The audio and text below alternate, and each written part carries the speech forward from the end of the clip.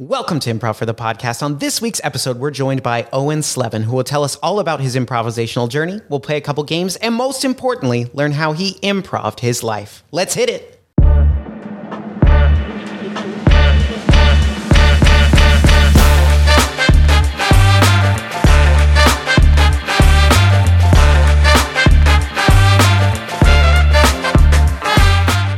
Welcome to Improv for the Podcast. I'm your host, Michael Lee Evans, and tonight I am joined by the incredibly talented fan of many sports, wettest man in America, Owen Slevin. Owen, thank you so much for coming on the show tonight. How are you doing? I'm good. Thank you for having me. This is exciting. It is very exciting. Now, Owen, why are you the wettest man in America?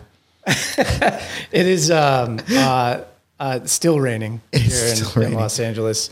I thought maybe we had gotten through all of it, but I know. Today I woke up and chose the wrong outfit, and now I'm pretty wet. So, pretty wet. Yeah. Pretty wet. So Owen is wet right now because those of us who live in Los Angeles at this time are in a crisis. Sure, other parts of the country are getting snowed in. There's a nor'easter on the East Coast, but us here, we're dealing with rain. Inches of rain. Yeah. Biblical amounts of rain. Biblical amounts. Yeah. Yeah. Do you know anyone who's building a boat right now? I don't. Okay. I don't either, but I feel like we should maybe find someone just in case. Yes. No, yeah. I did see videos of like the Kern River. It's like, it's insane right at the moment. Oh, yeah. Man. Crazier than the LA River? No. Nothing's crazier than the LA River. I don't know. I was on the freeway today and it felt like a river in a couple spots. That 110. Oh man. Yeah. It's a little dicey. The 110 interchange will never not be insane. Yeah, I work like right around that area, or I go through there a lot. I hate it. No, yeah, coming down, I think it's 101, and then getting on there, and then you're like, oh, I have to get over 9 lanes to get to where, and then and then there's a secret way through like the exit on the right where you can get back onto the 110. Yeah, it's the shortcut. Yeah. Sort of shortcut. Yeah, I've seen like a sign posted on the internet, and it's like, or like there's a meme of it. I know because people are like, oh, I don't know what to do because it's all the like 6th Street, 9th Street, it's like all the streets. Yeah, I've been here 13 or 14 years, and I'm still, white knuckling through that. Well, if you don't know it now, it's probably too late. I'm sorry. Probably. Owen. I just avoid it altogether. I haven't lived on the east side. I've only lived in the valley and on the west side. Okay, I've lived exclusively on the east side, so it's a frequent part of my life. Yeah. All right, Owen. So before we jump into things, what's your relationship to IFTP, Improv for the People? How long you been involved? When did you start taking classes? I think it was late 2019 because obviously there's a big milestone right after 2019. Not familiar. That changed a lot. But yeah, I think it was around then because I moved to the neighborhood that the theater is located in, and I was looking just for something. And I was, specifically looking for improv, and there it was, 5 minutes from my house. So I thought, oh, okay, sweet. I started in 2019 and then stuck with it through 2020 in its various forms, whatever it was, on Zoom, which was never as good, but I was living alone in an unfurnished apartment. Oh. So I was desperate for anything. But it was, it was what it was. And I kept kept going with it because I just thought it would be healthy for me. And I'm glad I did because I'm still going and been almost exclusively Wednesday class. Sorry, my bias.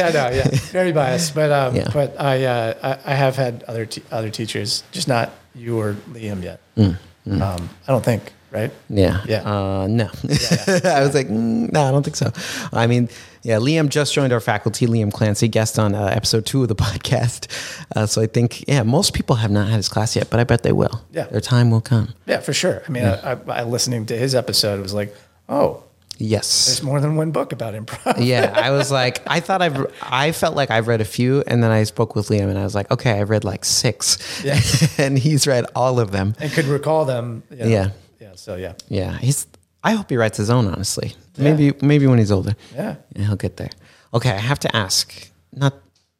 Unfurnished apartment. How unfurnished are we talking? Oh man, it was like a very, very unfurnished. I was living in a studio, which it's easy to furnish. Yeah. And then I moved out into a 1-bedroom in Culver, and so I had the bed, and I had like a TV and a TV stand. Yep. And a small desk, but beyond that, nothing. Nothing. Yeah. Wow. Yeah. I had like a chair. You're a minimalist. Yeah, I was a minimalist. Okay. Yeah. I can respect that lifestyle. Yeah. Eventually I got stuff, but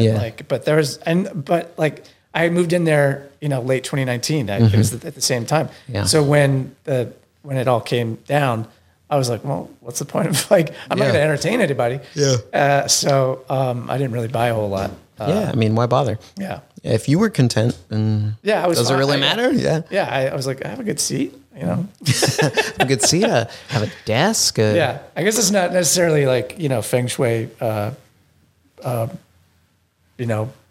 principles to like have such a single serving apartment, but I found my wife, so there you go. It worked out. I think you're doing well. You're doing well. So who's to say? Maybe less is more, people. Less is more. When I go home, I'm going to talk to my wife and say like, hey, just everything gone. Yeah. Gone. Look. One chair. That dresser of yours with all your clothes? Gone. Gotta go. Gone. Closet? Nope. Close it up. Seal it. We don't need it. Car, TV, gotta go. Done. Dog? See ya. Sorry, Claire. That's the dog. All right, Owen. Before we get into our interview, we got to play some 3 things because the people need to learn more about you. Love it. So I've done some research. I've scoured the World Wide Web and, thought of some different categories related to you that we're going to talk through. So any questions before we play some 3 things? What are you going to say?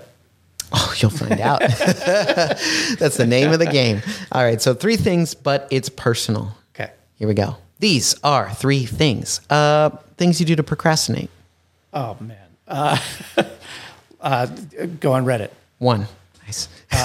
Just go on ESPN. 2. Pace. 3. These are, don't say that yet. Next category. Types of hats. Sombrero. 1. Baseball. 2. Pork pie. 3. Nice. I don't know what that is. Lastly, athletes that have played for Baltimore sports teams. Oh, yes. We'll go with the legends. Cal Ripken. 1. We'll go with Ray Lewis. 2. We'll go with. I think we'll go with Ed Reed. 3. These are 3 things. Ooh, all right. I like that Ed Reed choice there. All right. So bringing it back around, procrastinate. I didn't pick this for any particular reason. I just figured I know you've worked in production, you've done editing as part of your career, and I just thought you probably procrastinate sometimes. Oh, for sure. So that's why I asked. Yes. Yeah. I mean, most of my experience has been in post, but I have been on set. And if you're on set, good way to procrastinate is to just sit by Crafty. Yeah, get some snacks. Get some snacks, chat up, whoever's there. And then, otherwise it's, a lot of the typical culprits. Yeah. Or just looking at stuff. That go on Reddit. Yeah. And I don't know where it's going with that, but, it's hard to, I'm sure, as you know, editing, it's hard to sit with the same, and you'll do this with my voice at this very sentence over and over again, hearing me in your sleep. I'm going to hear it in 4 days. In 4 days, I'm going to be sitting there on my desk. Yeah. Like, wait a second. And cut, and that's got to go. So you do need to kind of like shake it off and go pace for a second and maybe look out a window and that kind of thing. Yeah. But yeah. Now, this is a totally off-topic question, but I just thought of it. Do you think, like, now, like, with technology and just the different things we have access to, procrastinating is better than it used to be?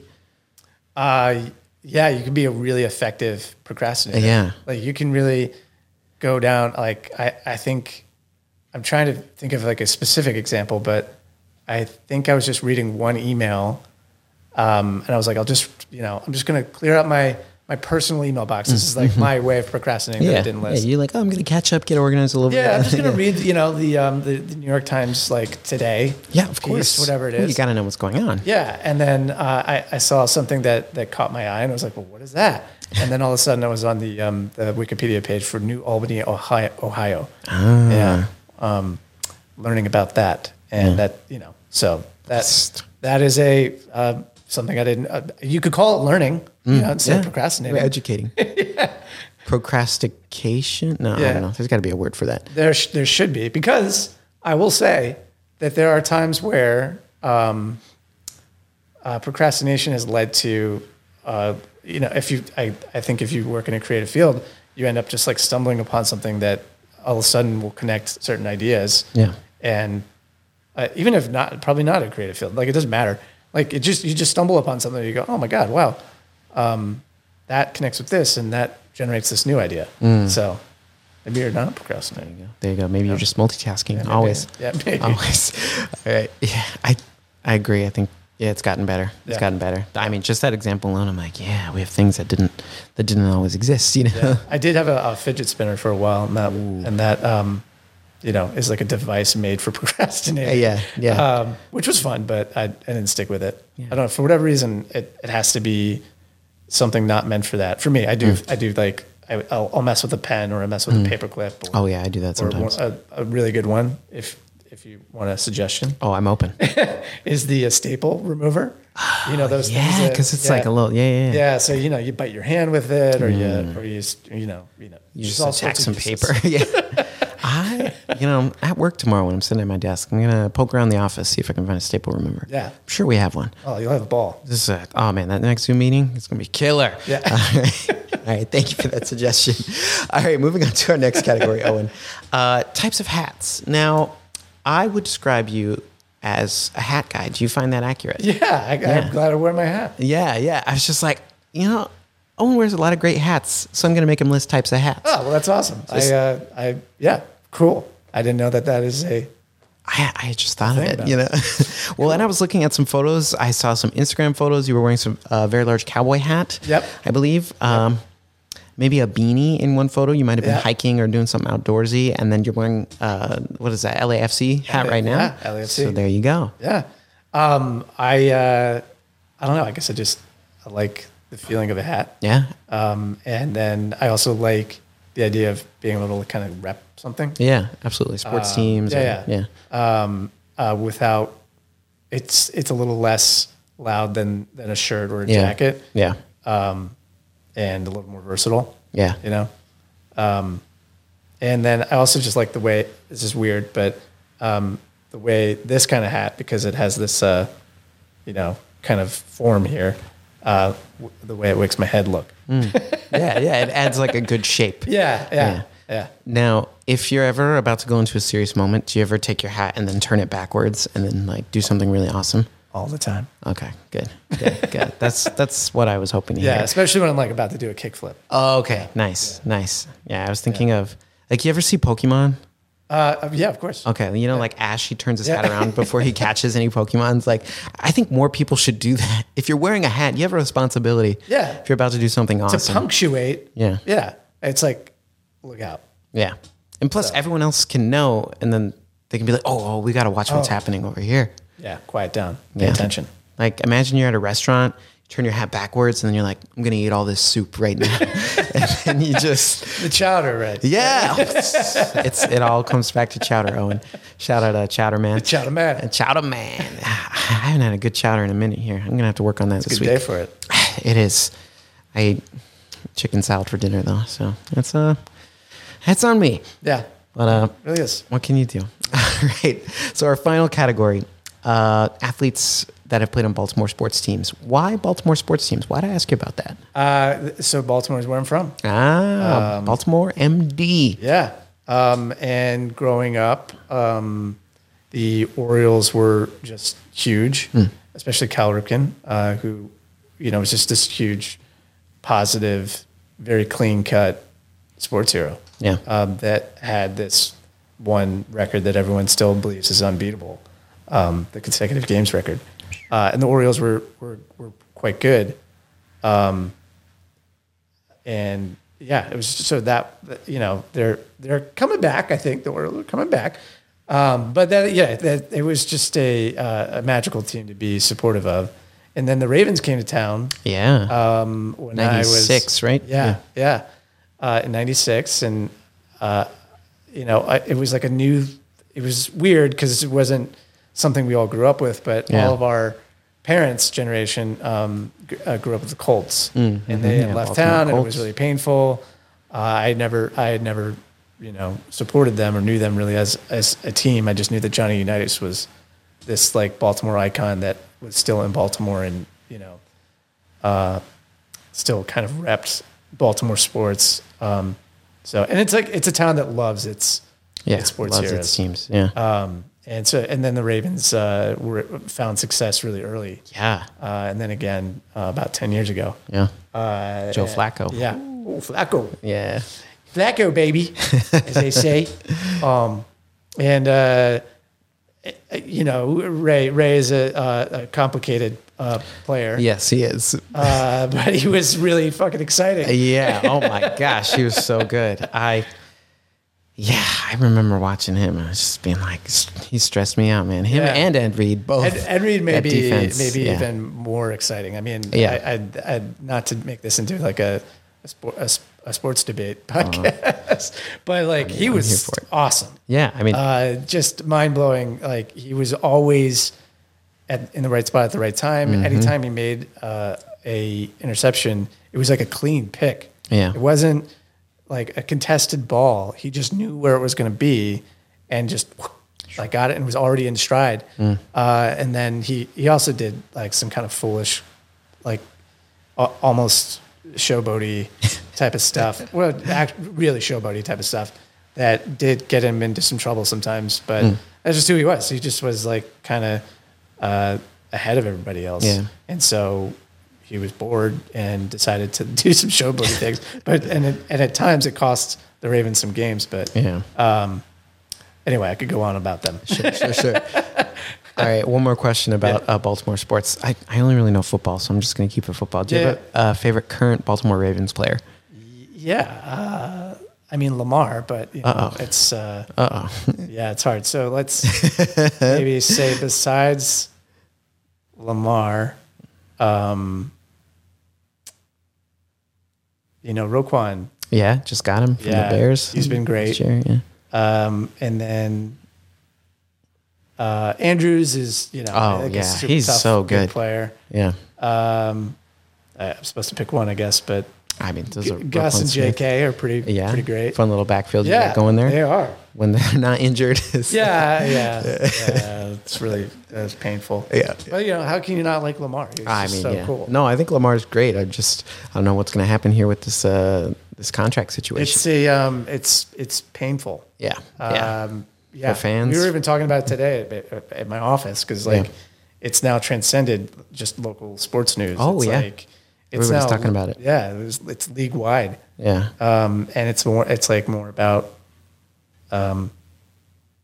players wanting guaranteed contracts than it is about just him and the Ravens. Yeah, it's a part of a bigger conversation. I think.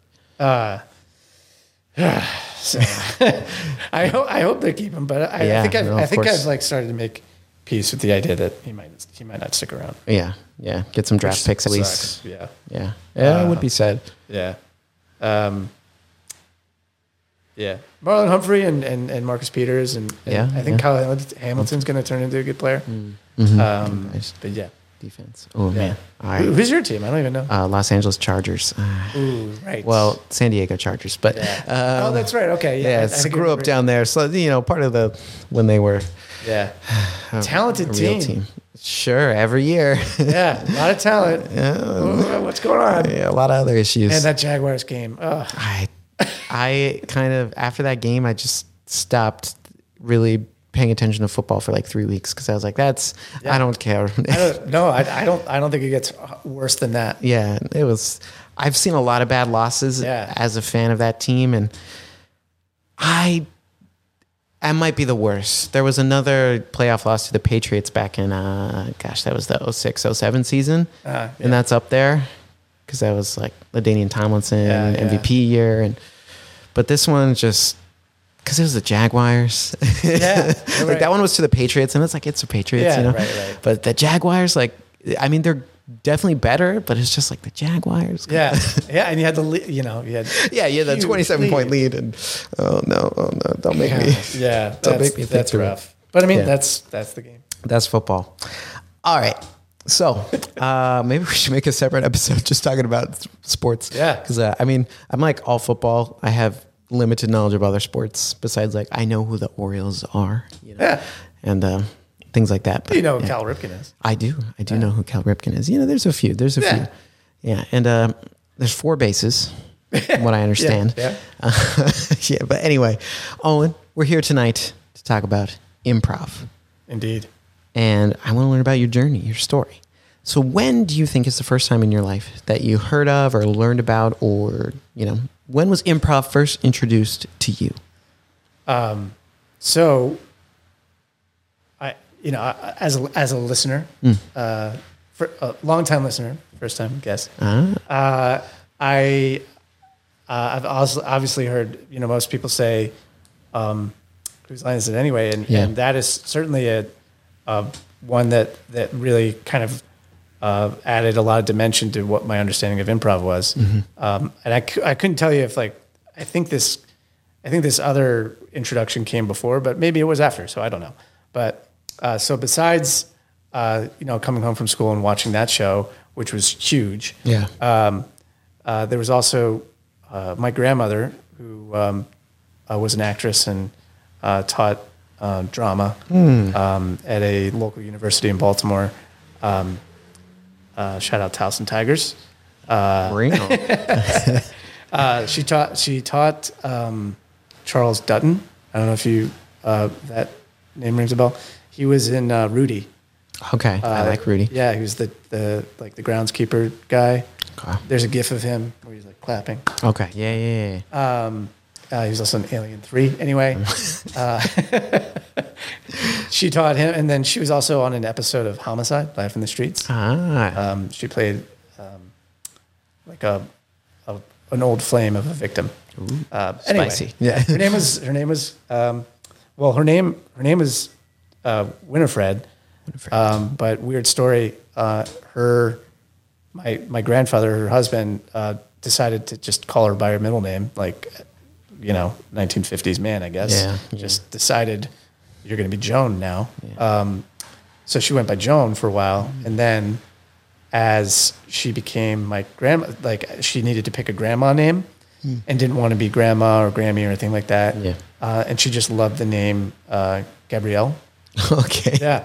So she just went by Gabby. She was like, "You're going to call me Gabby." Yeah. So Gabby knew all this, you know, world of drama and theater, and introduced me to a lot of it. And I kind of recall her always pointing out someone like Robin Williams. Oh, yeah. And saying, you know, explaining to me that like he is not using a script, he is improvising. He is just kind of going off of what's in his head.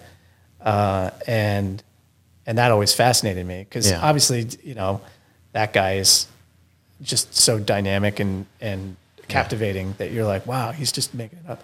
And so when she explained that to me, it was a, you know, it always stuck with me. And then I saw Whose Line, and that kind of, you know, again, added so much more structure to it. Yes. Gave context to everything. Yeah. And I think at around the same time, like in middle school, I had a teacher named Miss Bernstein, shout out. She had us play, she was our English kind of teacher, but had a strong drama background as well, and had us play improv games. Yeah, I love that. So some of them were like warm-up-y, and then some of them, one of them, which we played a lot, was Park Bench. Does that actually ring a bell for you? Because I was curious. I think I've heard it as Park Bench of Truth. Oh, okay. There might be a different version of it, but I think I've played something similar. But yeah, I mean, it was like really, basic. One person just is already on the bench, and another person enters, and just they have a conversation. And for our purposes in that class, it was like just shake off the nerves enough so you can have like a scene and establish a relationship. About what's going on between you two. And I have a twin brother, I should say, because that revelation that our grandmother gave us like more ammunition to just goof off with each other, and use our imaginations to improvise. We played in our game, like we would play games. We would one up each other, and we would create characters for each other to play, and then see where a scene would take us. He created a character named Ralph Conver. it's a great He's name. like a world-renowned hairdresser. Oh, I'm sold. Okay, give me the screenplay and Yeah. So and like he was, like 8 years old, 9 years old, and he'd like walk around to my sister or to my mom or to our aunts and like play with their hair and be like, "This is trash," like he's all French. This is a great character.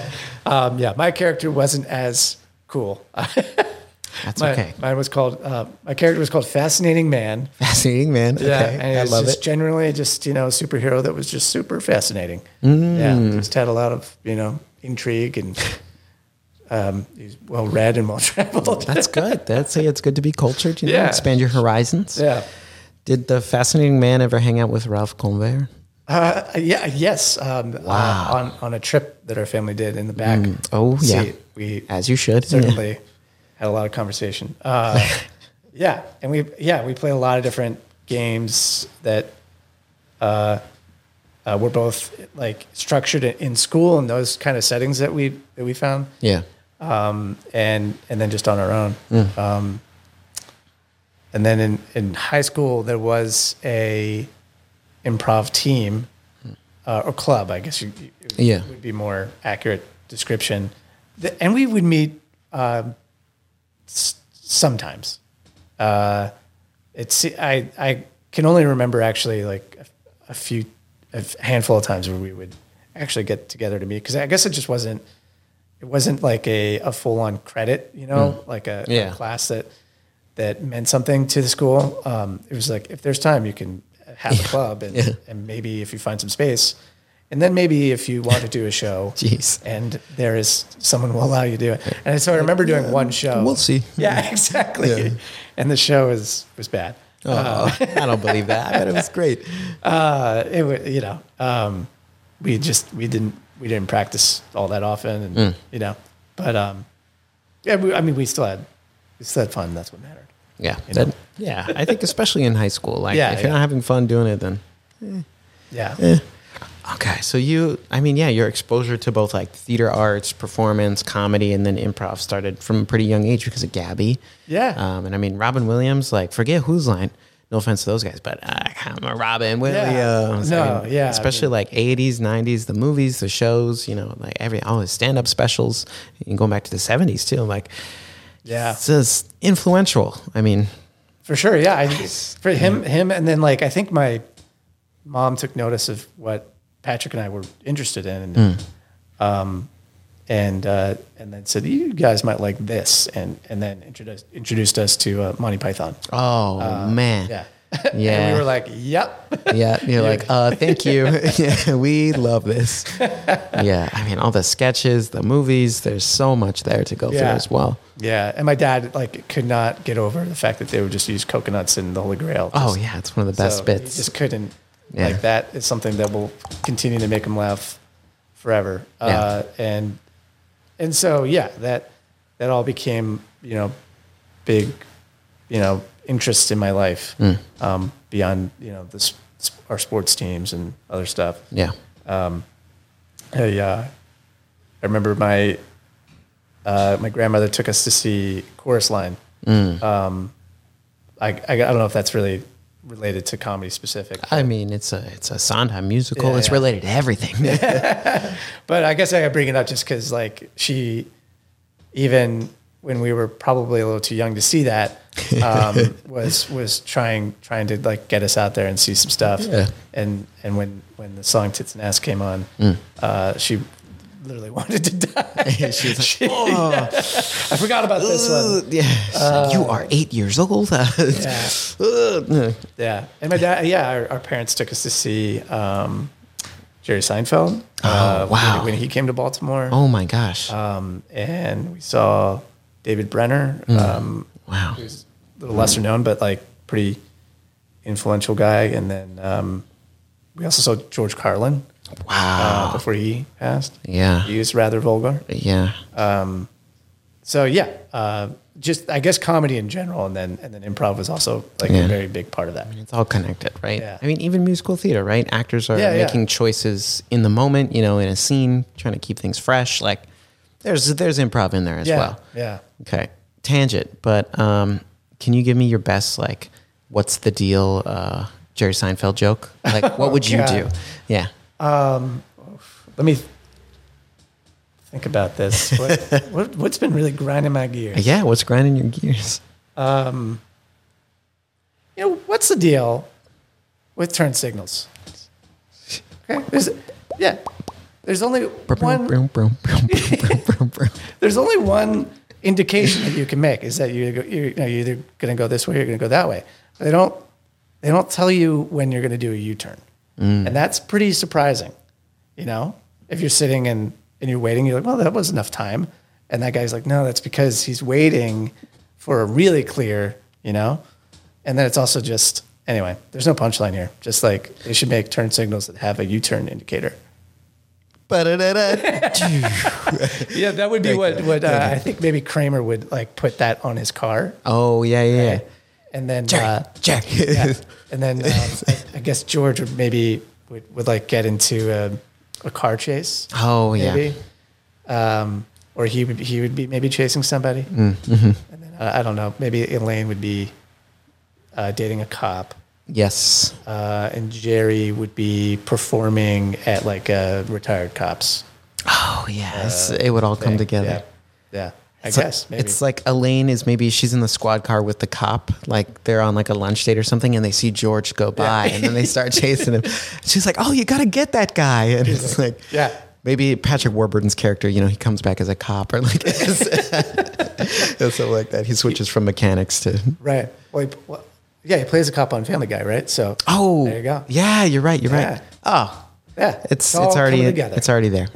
Okay, I'm down. Seinfeld season, I don't know, 10? Yeah. You've already written the first episode. Thank you, Owen. Write that down. Like Larry David, get Owen on the phone. Yeah, or it could be a Curb episode, maybe. Oh yeah, I'd watch a Curb episode of that too. Yeah. I don't know. Let me put you on the spot. What's your what grinds your gears? What's the deal with paint on cars? My car's paint is always chipping. And, people tell me I can't put whatever paint I want on there. I don't understand that. Paint's paint, it smells good, but you got to be careful with it. Why can't I put it on my car? Yeah. Spray paint, watercolor paint, you should watercolor nail polish paint. Why does it matter? Why can't we just have one type of paint for all the different things? Right. Yeah.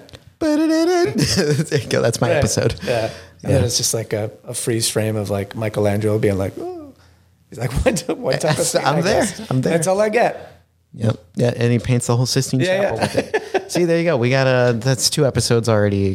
We had the beats. Yeah. So we'll just flesh out the scripts. And they write themselves. We can just start shooting. Yeah. If you could just have that on my desk by Monday. Okay. Sure. Yeah. Great. All right. Perfect. Okay. All right. Okay. So, I think comedy was not comedy, but live performance and related to comedy in different areas of theater it sounds like a big influence on you growing up, and just having bits with your twin brother. I mean, siblings, they're great for that, right? Having jokes like that and characters and just little things that you do and maintain over the years. Yeah. So you're in high school, you're part of this improv club, and that's great. Was that something that like you joined or you started, or you're just like, I'll do improv club. Sure. Why not? Yeah. I think, obviously I had, developed a huge interest, but I was pretty timid. Yeah. And I think with this club, I felt emboldened because I could go there with my brother. And then I knew, several of the members. And once I realized that it was just kind of structured goofing around time, I was like, okay, I can do this. This is great. And I didn't have to audition or anything. It was very loose. Yeah. It was pretty much we'll take anybody. So that was, that was fine. College was different at Syracuse. Of course, it was, also Syracuse. My brother and I went to separate schools. So that was a bit of an adjustment for me. And I kind of fell out of the whole scene during college. I did work on a show, but I was a cameraman. So I wasn't really involved in a lot of the creative stuff. Yeah. But yeah, I forget what your question was. Sorry. Yeah. I mean, no, that was a great natural transition because we were going to get to college anyway at some point. Cool. So you did improv in high school, but then you said you ended up going to separate colleges than your brother. Yeah. And I imagine you probably go into the same schools your whole life. Mm-hmm. That's probably a tough transition, like you said, and kind of changes maybe what you're interested in, or you just college is about discovering yourself, right? That's a big part of the process anyway. So you go to college and that creative side of things, well, at least the improv side of things falls off because I know you majored in film, right? Yeah. Okay, so you were definitely still in some creative work. Yeah. But no, I still through my main core curriculum was doing a lot of stuff that still served that interest, but extracurricular almost wasn't there, which is a shame. I think I just felt more comfortable with a teacher and a structure, and I wasn't really sure about anything beyond that. And I also was really focused on grades. I think a little too much. I was a bit of a nerd. But my brother did end up he transferred out of his original school and went to a place about an hour drive away from Syracuse. So eventually we did get to spend a lot more time together. And then he was able to join an improv team at Colgate, which is where he went. That's the toothpaste, right? Yeah, exactly. Nice. Yeah, he majored in toothpaste and minored in improv. I bet he knows Brooke Shields. Yes. So cool. Yeah, she's great. Super nice lady. No, he did that, and and we were able to connect again that way. But at Syracuse, it just didn't end up developing, which is, I think I wish I had known how much of an effect it would have had on me to be separated, but I do think that it helped both of us develop into individuals now. Yeah. So there was benefit to that, but there was definitely a growing pain. Yeah, for sure. Absolutely. Yeah. Less time for the fascinating man, I imagine. Yes. Yeah. He wasn't quite as fascinating during those times. That's a shame. I bet he was missed. All right. So you go to college. Yeah. You study film. You graduate. Yeah. What happens after college? Where do you go? What do you do? Apart from, so we had, we called it a summer of glory, where we just hung out in Baltimore. We worked at a bar, Patrick and I. Oh, that's nice. My brother's name. Yeah. And just hung out for an entire summer. That sounds great. Post graduation. Yeah. Oh yeah. It was pretty great. And then I guess around August, it was like, our parents were like, okay, you need to actually. Yeah. Hey, finish college. Don't know if you knew that. This isn't like summer before another semester. Yeah. You gotta. It's the world now. Yeah. So I have another brother. His name is Chris, and he now lives in Seattle. But at that time, he was living in LA. And I had always figured, since I had just gone through the business of studying all this stuff, I should probably go to the capital of it and try working there. Should get in the spot. And it was that or New York, and Patrick went to New York, and I figured, now's the time to try LA if I want to do it. Yeah. So I drove out here with my dad, and that was interesting.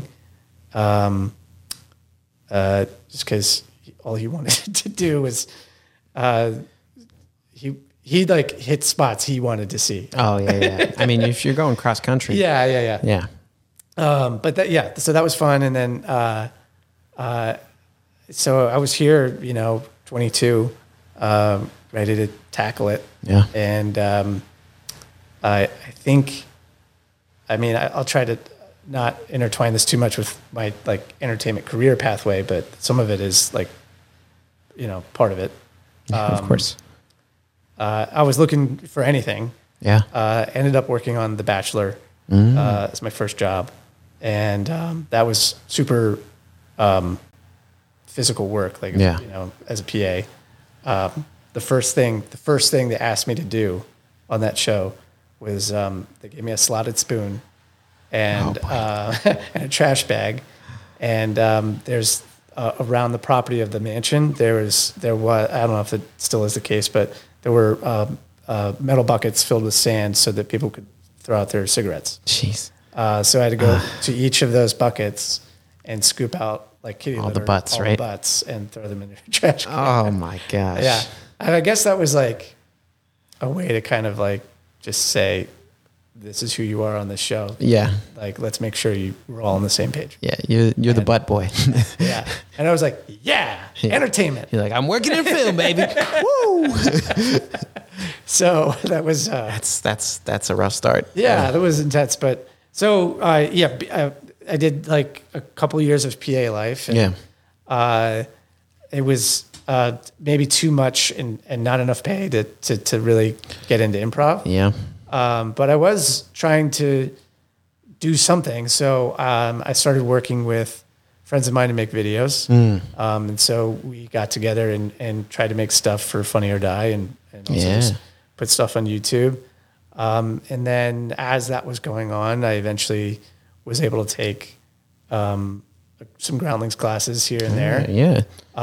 Which were honestly humbling. I was intimidated. And I did my best. And I think after my second try at basic or whatever the entry level thing is, they're like, okay, you can advance. But then that meant spending another chunk of cash. Yeah. But I was like, on level 2. I don't think so. I'll just keep trying this. And so, it's pretty demoralizing. So like we kept trying to do the videos, and I dabbled in a little bit of stand up. And then that kind of stuff, I think, slowed down a little bit ago because people were getting married and life stuff was happening. Like people were kind of advancing their careers. And there wasn't enough time for taking up a weekend, and it is like a lot of sacrifice. But shooting videos, making sketches, like all of that takes time. Editing. And money, and sometimes it's a bit of a favor economy. So if you're trying to cash in on a favor and the project that you guys work on together doesn't really come together in the best way, then that can kind of sour some relationships. So, I think we all start to just feel a little bit of fatigue, honestly. Yeah. But so we still talk all the time, and if there is ever a thing that we want to try to do, maybe we'll start to flirt with the idea of doing that. But at a certain point, I did think, okay, I need to find some sort of community alternative that can be consistent, that I can afford, that gets me out of my head, isn't too pressure filled, and anyway, you know what I'm getting at. Yeah, like I feel like I found it in here. So, and honestly, it's been hard to describe how beneficial I feel like it's been for me, in like a million ways. Like, even beyond any like career aspirations, just generally feeling more comfortable in my own skin has been life changing. So absolutely. Yeah, somebody said life changing or game changing, and Yeah. stuff like that. But I genuinely say it. I agree. I remember listening to your episode, like when I interviewed myself. Yeah. It's hard. It's hard to like kind of live in this world of the arts and pursuing whatever level of arts you're trying to pursue. It'll kind of tear you apart. I don't know if you saw The Fablemans, but there's I gotta watch it. A scene where Judd Hirsch is telling young Sammy in the movie, like, you seem to love this, but fair warning, it's gonna really mess you up. And not that not that I'm anywhere near that level. Owen Steven Slevin, everybody. No. He's here with us tonight. Owen James Cameron. Yeah. So just remember this when I get to the top. Academy Awards next year. Yeah. But no, that was just on my mind. I'd seen it recently, and I gotta watch that movie. But no, finding, I think, a community that I think is genuinely supportive, and that knows how to not just like perform, but also be a good audience member. The kind that can listen and appreciate everything that you are putting out on stage, not just thinking about their next time they get up. Yeah. And like provide thoughtful feedback, and I think I'm trailing off again. No, you're doing great.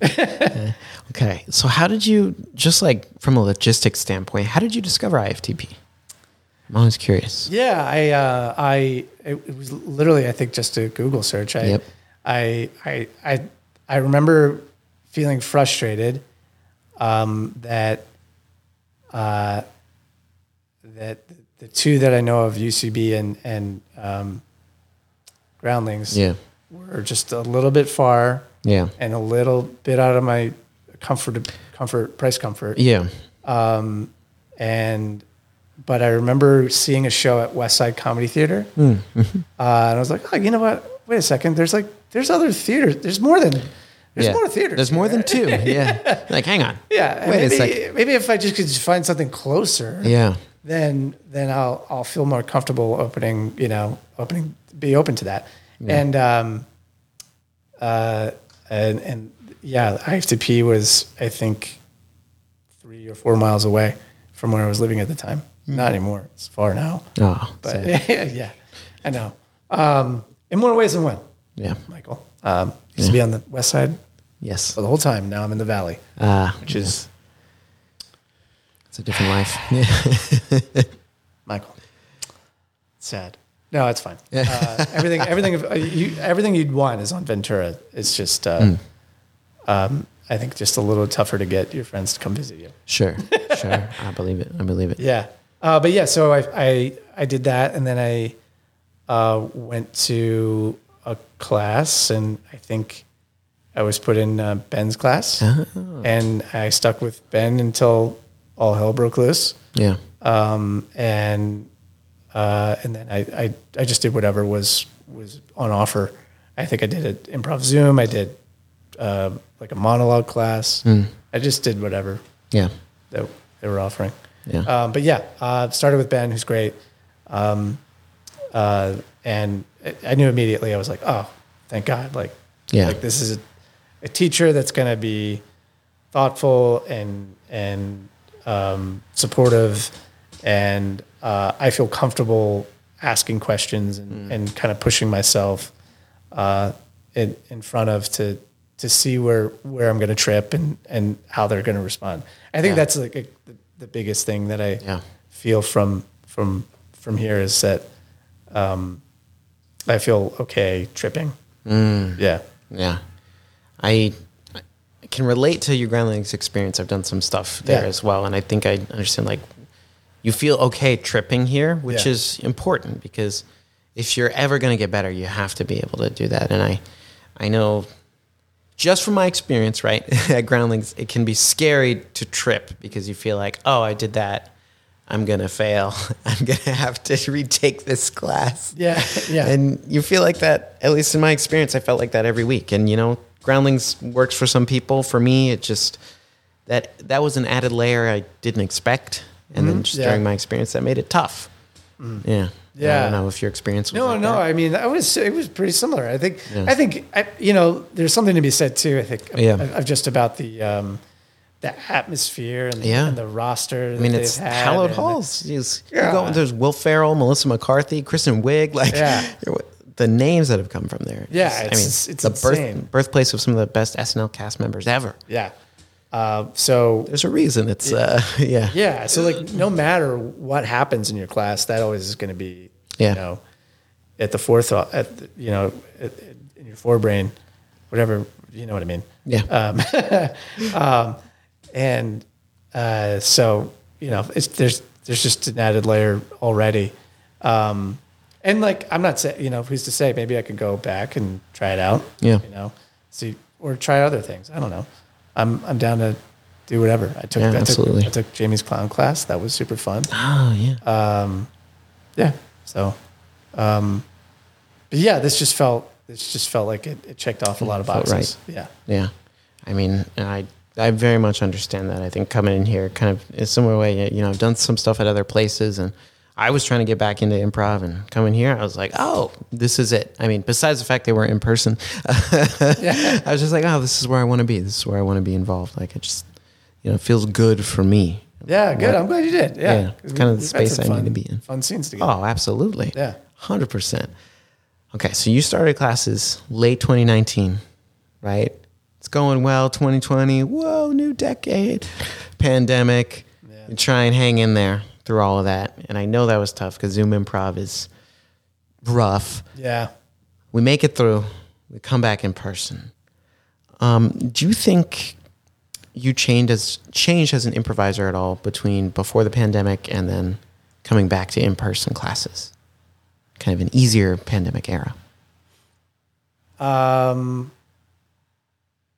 Yeah, I think I'm hard pressed to come up with like specific ways. Tell me 3 ways right now. No. I think I, like everyone, was just desperate. Yeah. To be in a social situation, especially one that feels like structured and has a common goal, and you're working towards something that isn't just work. Like you're being creative and all that kind of stuff. And I think I was way more eager. I think beforehand, I honestly was still so kind of timid that it was a fight every time to go to class, even though I just extolled all the benefits and how loved and supported I felt coming to each class.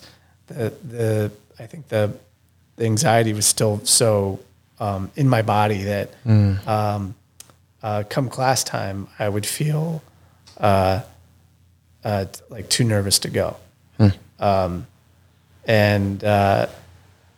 And that was still the case, I think, for even after the pandemic. Yeah. I think only recently did I start to feel, okay, I think I'm a little more relaxed now. Yeah.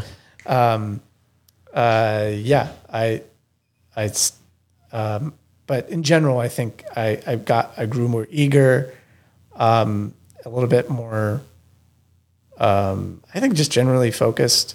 I think that did everything to everybody. That did, the pandemic did that to everybody. Yeah. Yeah. It kind of like made you zero in on what it was. Oh, I questioned my whole life. Yeah.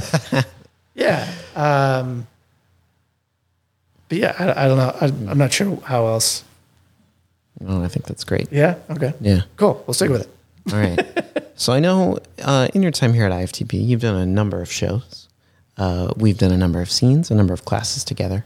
What do you think is the main difference or some of the main differences between doing improv in a classroom setting versus a show setting? Good question. I think in class, at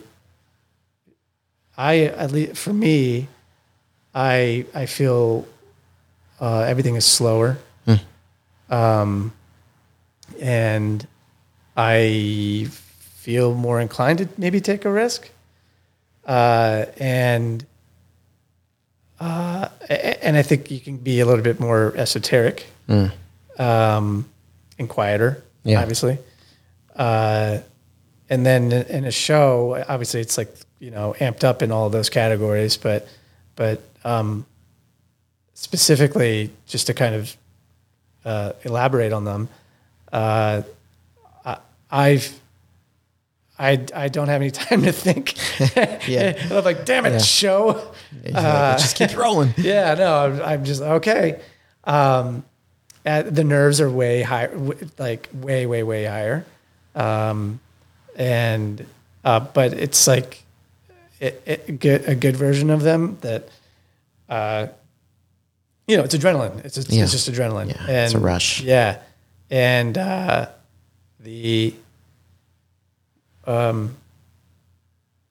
guess the ideas, you just feel, obvious pressure to, make use of the ideas and situations that happen, because you don't get to take a break and discuss, like, and kind of reset and take a breath and then be like, okay, your new suggestion is pineapple. You have to keep working with what's there and make something out of it, which I think, is like, going into the deep end a little bit. It makes you feel like a little bit like, oh, okay, I can actually make it out here. I can, I might be okay. It's okay, yeah. And it's not, you're not really that in any danger, but it just feels, I guess, higher stakes. Yeah. This past show that I was in, it felt, I think I was talking about this with Gavin. It felt like the first time that I wasn't as amped up. Like the first show, I remember my pinkies went numb. Like, I was like, should I tell somebody about this? Hey, just a quick poll of the room. How's everyone's pinkies tonight? Are your pinkies numb? Are your pinkies numb? Let's go. Sorry, pinky promise, real quick. And felt like I was going to pass out, but we did it. We did it. You did. You made it. You're here. Yeah. I'm like, okay, that's a win. Yep. What else? Maybe that's it. I guess. I mean, you've done a bunch now. Yeah. Do you agree? I do. I definitely about the speed thing, I think, too. Because with the show, it's rapid fire. And like, whether you're doing like, you're playing some short form games or even doing clap-ins, you're just like always firing. Especially with clap-ins, I think it's very fast. And even when you try and slow them down, they're still fast. Like, that's just how it goes. And I think the point of class is to prepare you for those situations when things are moving at a quicker pace. And it's, with the energy of the room, the energy of the audience, there's something different about it. And I like both environments for different reasons, of course. Yeah. Class is, you feel comfortable. Like, I want to suck when I'm in class sometimes because I want to get it out. Be like, it's going to happen at some point. Like, you're just going to, get it out of your system. And then in a show, you just hope it's all hits, like you come out, you do a great scene, support your partner. It's not always, but even if something goes wrong in a show, stick with it. And then it's going to turn into something fun anyway. Yeah, exactly. Yeah. I think, well, class is class. You're learning things. Yeah. But you also get the chance to unlearn some things. You get the chance to, and we do this, before shows, like warm up and stuff. Yeah. But there's I don't know, there's more, it's more meditative in class. Like you get to shed this persona of life that you adopt when you go to work and all that kind of stuff. And I think we're just more methodical about shedding yourself of all that. Yeah. You take a moment before class begins. Yeah. And then showtime is, Yeah. It's the stage, it's the lights, Go. it's the theater. the theater, and it's that pace. But I think, and I hope to get to this point, that the really astute improvisers can notice when the pace is going, I think, maybe a little too breakneck. Yeah. And they're able to pace things down in a show, and let the audience, they have an understanding. I don't know if I'm there yet, but have an understanding of where the audience might be at. Yeah. And try to we're meet them where they are. Yeah. Yeah. So that you can build up again, or build in a different direction, or just, take your time with this one detail so that we get it right, and then we can lay another brick on top of it. Yeah. I guess. I don't know. That's a good observation, though, I think. Yeah. Yeah, It's like bricks over there. So. Oh, true. Those are definitely real. Just off camera, we have a very real exposed brick wall. Not to brag. Again, very real. Yeah. Yeah. I just want to touch it. Yeah. How real it looks. Yeah. I can't put it on camera because it's so real that I don't want the audience to feel bad. Yeah. But thank you for noticing that. All right, Owen, I got a couple more questions for you, and then we're going to get into some games. Cool. So this next question, this is a doozy. What do you think has been the impact of improv on your life? Immediately, the immediate impact for me, I found in my work life, which was the idea that you're supposed to use everything, right? I think Matt in class says it's the depression. Use it. And it's not a direct comparison. In my job, I wouldn't literally use every idea in a show, but a show idea, like a concept I'm trying to write up. But I would,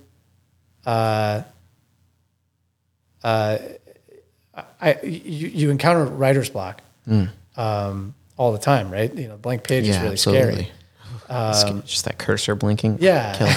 Yeah. And you're like, okay, blah, blah, blah, blah, blah. Right. This show is about, and so I have felt less fear since of the blank page since doing improv, because I just go, okay, we'll just get something out, and then we'll work with it. It doesn't matter what it is, and great scenes can come of that, and sure enough, great material can come of that elsewhere. If you just get something started, no fear, and maybe you will use it. Like you could, end up using. And I feel like I have. Can't think of any specific examples at the moment.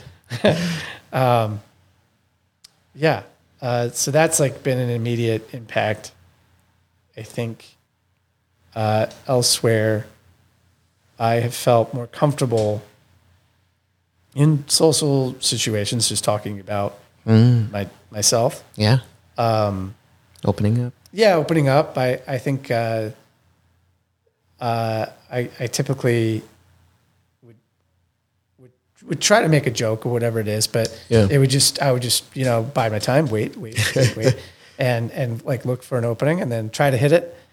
Yeah, then it'd either take it or it wouldn't, and then if it wouldn't take, I'd be like, well, I'm out of this social circle. Never speaking again. Exactly. I'm never. Yes, and and I would be so. I would try to hedge my bets so much, I would say it under my breath to one person. Yeah. That I would maybe think the joke was good. Yeah. I've been in that situation. Yeah. I'm like, oh yeah, I've done that. No, not that I'm now a full-on extrovert, but I just feel more comfortable. Yeah. And I think just in terms of, I guess it's the same principle as I was saying before this last one, just generating ideas. The blank page is one thing, but also in life, you need to just generate ideas for what you're going to do on the weekend or what. All the time. Yeah, all the time for any reason. Yeah. And a new way to say something. Ideas for you and your partner to spend your time together, whatever it is. I think having just that access to, I guess, gray space is really a really nice tool. It's huge. Yeah. What else? I feel like in a lot of different ways, it's really helped. I think it's improved my relationships in the sense that if you're just more open and you're also providing ideas without too much ego behind them, that is, I think, foundational to a good partnership. Yes. And a lot of problem solving occurs with that. And so I think that is all, like I said, foundational to a good relationship. So, it all kind of comes with it. Yeah. Yeah. Yeah. Oh, I like that a lot. Yeah. Providing ideas without ego. Good. All right. I happen to like that idea a lot. Yeah, I think it was pretty great. Yeah. Thank you for coming forth with no ego at all. Yeah. Just zero ego. Instead of an O in the word ego, it's a zero. Yeah, with you. exactly. Yeah. I appreciate that, Owen. Yeah. Yeah. All right. My last question for you, Owen. Thinking about your improv journey thus far, where you've been, where are you going? Where are you headed? What's next for Owen Slevin in your improv journey? Is it, do you have any goals you're looking to accomplish here in the year 2023 and beyond? Great question. I knew it was coming. Oh yeah. Yeah. No, this is an original question. I've never asked it on the show before. I've thought about this. I think I need to maybe commit a little bit more time to writing down something specific. But for me, in general, do more shows. Yeah. I don't think I'll be able to go to camp this year, and I wasn't able to go last year because it was on my honeymoon. And this time, probably a good time not to go. Yeah. And this time, if IFTPers don't know, I am expecting a baby in September. My wife and I are expecting a baby. Oh my gosh. Owen's pregnant. Yeah. No. Well, congratulations. That's amazing. Thank you. Wow, you just dropped that on a podcast. I did. We're gonna get clicks. That's clickbait right there. Improv for the Podcast, episode 26, seven. Owen baby? Question mark. Then people will be like, does that mean Owen's acting like a baby? Does that mean he's having a baby? What does it mean? Yeah, does that mean he brought a baby with him? Yeah. People are going to have to find out. Yeah. It's like bigger than Rihanna's Super Bowl. Oh, really? Way bigger. Yeah, she did what, a 10-minute show pregnant? You're doing an hour plus podcast with a pregnant wife. Yeah, exactly. It's brave. Unreal. Unreal. But anyway, yeah. So yeah. Well, congratulations. Yeah, thank you. That's fantastic. Baby boy coming in September, and you might be busy. I might be busy during October, but he might like improv camp too. Yeah, he might. Yeah, yeah. Babies love camp, especially like brand new ones. Yeah, they love nature. But they do love water, and I hear that there was a water issue. There was. I guess babies don't love water. But that was last year. What I'm talking about. Yeah, babies. I don't know. I think they have milk instead. Yeah, they're more like milk, like smashed up peas, kind of stuff like that. Yeah. Yeah. But yeah, camp is on the list. Sketch class is on the list. So whenever that comes to be. Heck yeah. Yeah. Who are we waiting on for that? It's me. I know. But beyond that, I guess, I would like to try to, I guess a goal would be to figure out like what it is that I think would make me a better improviser. I often confuse myself in class. I'm like, oh, I'm good at that. And then the next class will happen. And I'm like, I don't think I'm good at that. You're like, wait a second. Yeah. I've definitely done that before. Like, I know this. I do not. No, I don't know that. So I guess it's just figuring out what my strengths and weaknesses are. Absolutely. And knowing that is always going to be dynamic, I think is part of it. Self-reflection is a huge tool. Yeah. It's been a journey of that. going to classes where I feel like I didn't, where I didn't feel like it really went all that well, and being like, well, I quit. Yeah, driving home in the car, like, well, I guess I'm done with improv now. Yeah. A lot of free time. And then and then having a good class, you're like, well, I'm awesome. All right, just waiting for that phone call or email. Someone should be reaching out soon. Yeah. But I mean, maybe a team. I don't know if that is a very sought after movement within this community. But if there is one, I think that's something that would be fun to do. What else? I think that's about it, honestly. I maybe there's something else in the future. Yeah. But I like where I'm at the moment. Yeah. And if there's just anything that is offered through here or elsewhere that I think would make me a better improviser, then I would definitely be interested in doing it. I like that. Just be open to it. Yeah. Now, how soon till your son starts classes? His due date is September 14th. Okay. So he'll have to wait till October. Yeah. Okay. Yeah. That's a bummer. It's kind of a waste of a couple of weeks, it sounds like. Yeah. Yeah. Maybe he can audit or drop in. Yeah. Okay. Yeah. Well, I mean, it's up to him, really. So, I mean, I'll leave him with you. Okay. And then he'll decide. Okay. Yeah. That sounds good. Thank you so much for sharing that, Owen, and congratulations again. Thank you. That's really exciting. Yeah. Oh man, because I know you got married last year. I did, and so in did you. June. I did. Yeah, we both got married in 2022. Boom, Boom. boom. Very nice. But Ring. no baby yet. Waiting. Anyway. Hi, babe. Anyway, all right. You ready to do some improv? Sure. All right, let's make your future son proud. Yes. Here we go. So we have 3 games we're going to be playing tonight, Owen, and these are going to be some games that we're going to play. That was an awful description. So I have a question for you. Do you have anything in your life, Owen, that you would describe yourself as something you're addicted to? Like, I'm addicted to blank. I don't want to say video games, but I guess that, I'm kind of hooked. All right. Video games. Yeah. Go with that. All right, Owen. So we're going to be playing a game called My Strange Addiction, loosely based off the reality show, which I've never seen, but I did read the Wikipedia article for. You are going to be addicted to video games, and we're going to explore what that looks like. Okay. And I'll black us out when we're done. Cool.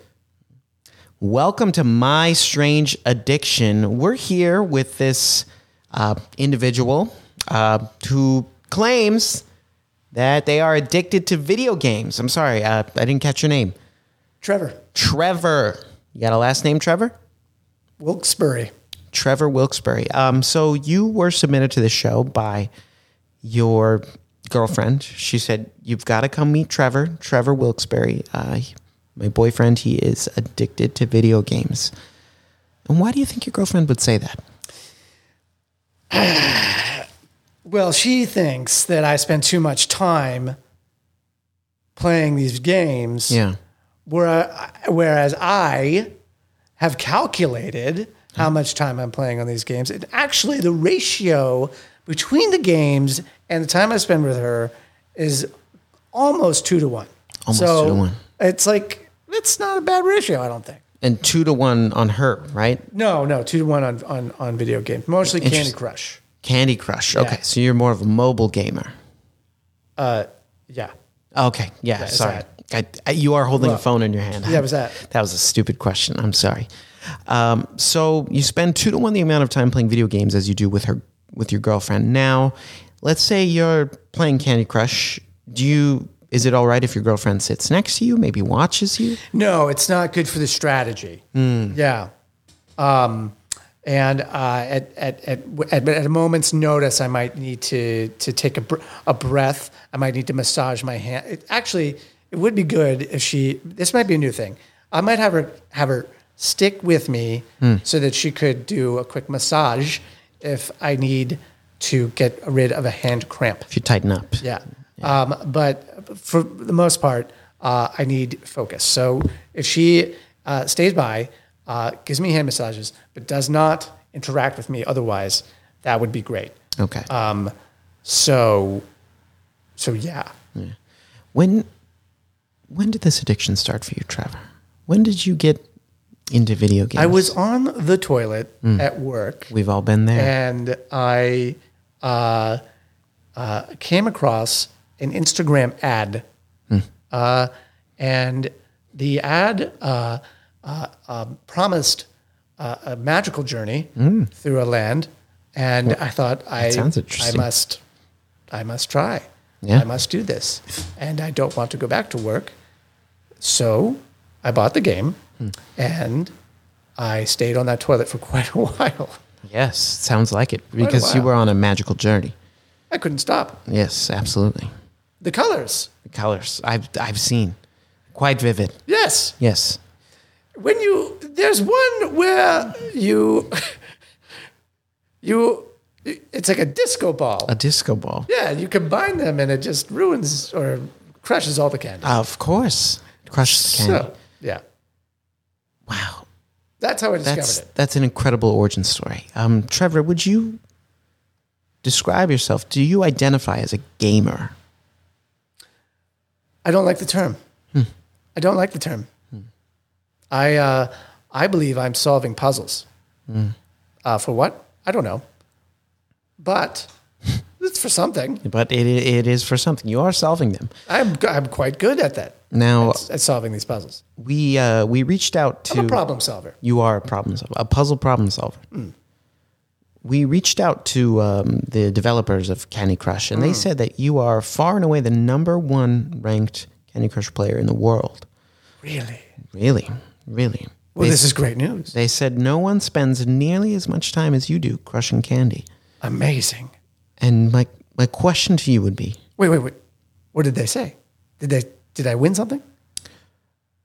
Just, you've got a lot of fans over there at the game developer's office. At King Interactive. They're big fans of yours. But maybe I'll get a trophy? Maybe. Okay. All right. Maybe. Okay. We'll see. I might have to reach back out and ask some follow-up questions. Yeah, I would love to hear. Yes. But your girlfriend wanted us to ask you. Yes. If you were to cut back on your Candy Crush time, say the ratio was 2-1 before. Say, what if you made it 1.5 to 1? Is that something you'd be willing to do for her? If you were able to maintain your top status in the leaderboards, Candy Crush. I suppose if we could negotiate between 2-1 and 1.5 to 1, that might be something that I'd be open to. Is this something that she's actually asking, though? Yes. Oh. It is. She's just been afraid to ask you because she didn't want to ruin your focus. Is that why I'm on this show? Trevor Wilkes-Barre, you have a problem. What? Blackout. Oh, I quite like Trevor Wilkes-Barre. I would watch him. What is... it's a weird type of gamer, but... Yeah, I know. I liked it, though. Like, specifically, like a mobile game, too. It's just, like, in my opinion, like, the worst kind of game. Yeah. Very good. I've never seen that show, but I have, like, a general idea of what it's about. Yeah, it's just like people who are like, they eat toilet paper all the time. Yeah, stuff like that. I read about this poor woman who eats drywall. Oh. And they're like, stop. And she's like, I can't. You're like, what do you mean? Yeah. Yeah. It's brilliant television. Yeah. I don't know how that happens to folks. Yeah. There was someone who drinks nail polish. That's insane. Again, I just read the Wikipedia. Yeah. I learned a lot. Yeah. You should tune in. Yeah. Maybe I should check it out. I mean, maybe. I don't know. You know, you don't want to get addicted. Yeah, true. My Strange Addiction? My Strange Addiction. What is it? My Strange Addiction. You don't understand.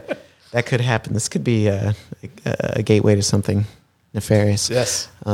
Keep my eye out. Okay. For this next game, now I'm going to preface this with, this could either be really great or really stupid. I don't know how it's going to go. Oh, perfect. Because I made this one up entirely. It's not like...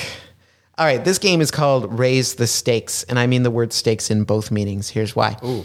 What is a high stakes... Well, we're going to play out a high stakes situation that takes place in a steak restaurant. Oh. And that's all we're going to get as a prompt. A high stakes steak restaurant situation. This game is called Raise the Stakes. I'll black out when I think we're done. All right.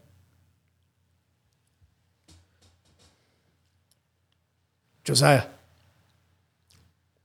Yes, Christopher. We need to stack the stakes higher. Higher? Higher. Higher, Josiah. We need to beat Steaks Anonymous down the street. Look. They have high stacks. You're Christopher of Chris's Steaks. Yes. This is your restaurant. Correct. But I feel as though just these business decisions you've been making lately, you've lost your touch. What are you talking about? You're trying to make us treat steaks like pancakes, Christopher. Yeah. Isn't that fun? It's... People love high stacks of pancakes. It's disgusting, is what it is. When you think of high stacks of steak, all juicy and bloody, stacked right on top of one another, and you have to take a giant pitchfork to stake them down, and then a big old supersized steak knife to cut through each layer of steak. And then when you chew on it, you just almost break your jaw. You don't think that's appealing to customers? I suppose there could be a niche group of customers who might be interested, but the cost alone, think of the overhead. If you start serving customers, a 5 stack of filet mignons, how are we as a business able to price it in a way it just doesn't make sense? Look, it's not going to make sense on paper. Okay. That's an important place for it to make sense, but go on. Sure. But think about it on the billboard. Okay. Steaks Anonymous has that billboard down the street. Paint a picture for me. Take a look at it. Sell it to me, Chris. I don't want to sell too much of Steaks Anonymous because they are competitors. Right. But I will say they have a good billboard. It's nice and high. It's right up there. The steaks that they stack on their billboard blot out the sun. They're so high, juicy, that is red, true. rare, very rare, bloody rare. And then right next to it, you see a big old, you know who they also like? They like a big old tall boy right next to it. Oh. That's right. And they got this billboard that screams out, we'll serve you some food, and a lot of it. Oh, I like that. Stacked like a pancake. Oh. Pancake steaks. You have my attention. What if we did this? What if we stacked steak, pancake, steak, pancake, Oh, my goodness. steak, pancake, steak, pancake, steak, pancake? It sops up the blood. Blackout. It's gonna lose. That was so good. Are you thinking about a career change at all? Like in your real life? Oh, in my real life? Yeah. To the steak business.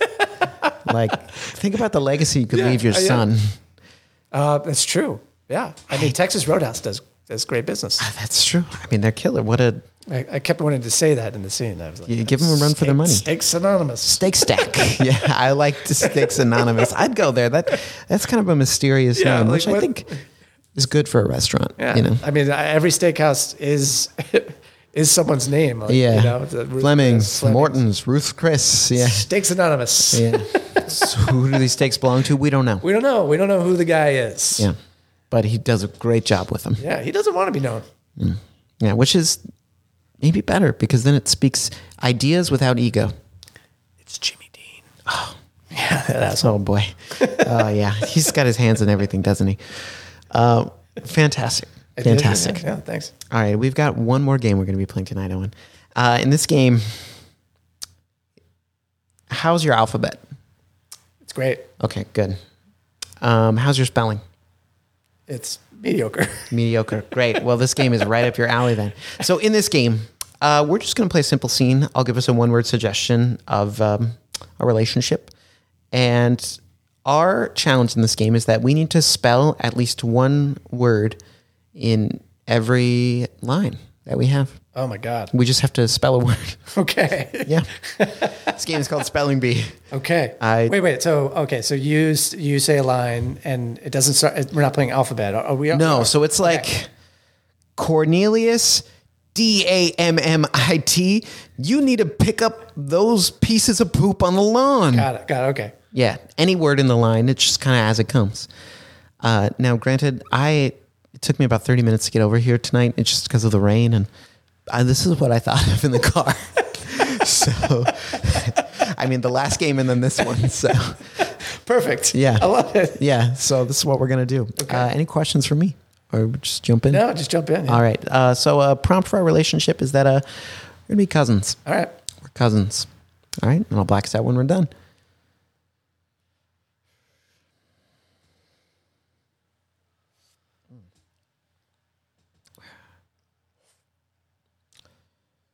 Yeah, I like my BEER in a plastic cup rather than in the bottle.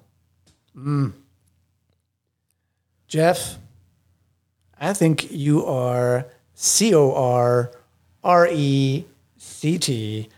about that choice of yours. Thank you. I appreciate that, Daniel. YOU are honestly the only cousin I feel like I still talk to anymore. Yes. Yeah.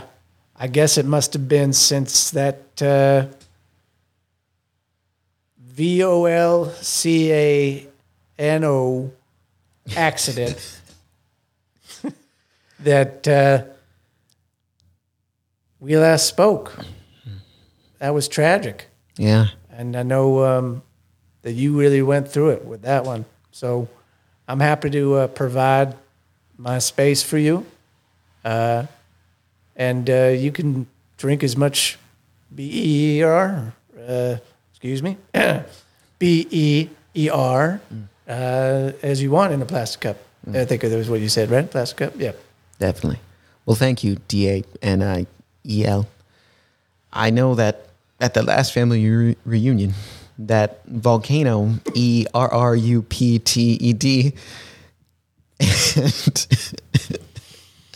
half our family was WIPED out. And, we lost a lot of good ones. Your folks, my folks, several of our, first and second cousins. So I'm glad that we're still keeping up the tradition of a reunion, but in a safer AREA. Indeed. And that actually, it reminds me there's a special HEIRLOOM that I have for you, passed down from your parents that perished, I think. They did. Yep. And it's I have it right here. And it's right here in this bag that I'm going to open up shortly. And it is a TELESCOPE. Of course, it's a TELESCOPE. This is an incredible HEIRLOOM. This TELESCOPE has been in our family for many generations. I thought it was lost, after the VOLCANO. I know. Daniel. You know that you remember when your parents showed you HALEYS apostrophe S, space COMET on that telescope. That very old TELESCOPE. Why, yes, I do remember.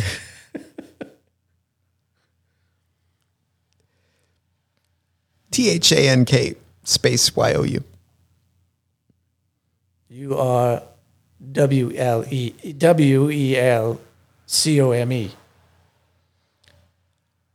I space LOVE space U. DITTO. Blackout. Oh, that was so stupid, but it's so fun. That was fun. It just reached a point where the volcano, when you spelled that, I was like, oh, I'm losing it now. And then, telescope. I forgot that word. So thank you for helping me. I was like, wait, did I say, maybe I missed the P. I don't think you did. I think I just got, it's like you get lost when the other person's spelling it because you're trying to piece it together as they go. So I'm like, T-E-L-E, and then I was like, phone, and then you were like, scope, and I was like, Well, sure, yeah. I think there are words that when you spell them out, you're like, what? Yeah. Like, it doesn't sound anything like... heirloom. Yeah. That was a great choice. That was a great choice. Yeah. All right. Well, Owen, thank you so much for playing those games with me. Thank you for being my guinea pig tonight for a couple of those. Of course. Getting real creative with it. But before we conclude tonight's episode, are there any last words you want to leave us with on improv, on having a son, on Baltimore sports, on Lamar Jackson contract negotiations? Oh, God. Just pay him. Just pay the man. Pay the man. John Harbaugh, Ozzie Newsome, pay the man. Yeah, but don't pay him too much. Yeah. Leave some cap space, please. Yeah. And what else? I don't know. Maybe I think there's been times where you have, what's the advice to somebody that wanted to try improv? Yeah. I think I'm going to go reverse psychology. Whoa. Don't do it. I'm kidding. I'm kidding. You GOT me there. Oh, don't let me. Fuck.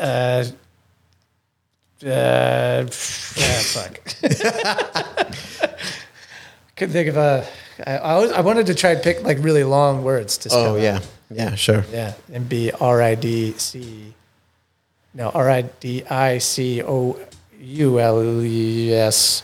No, that's wrong. Well, I know what word you were spelling, so it's the last one on that one. Those like OUS words are tricky. Yeah. Yeah. Yeah, spelling them out is that you should do that again. Yeah, definitely. I mean, I want to try it more now because it is like definitely something more audio driven. Yeah. Because like piecing together the word. Yeah. Definitely. Yeah.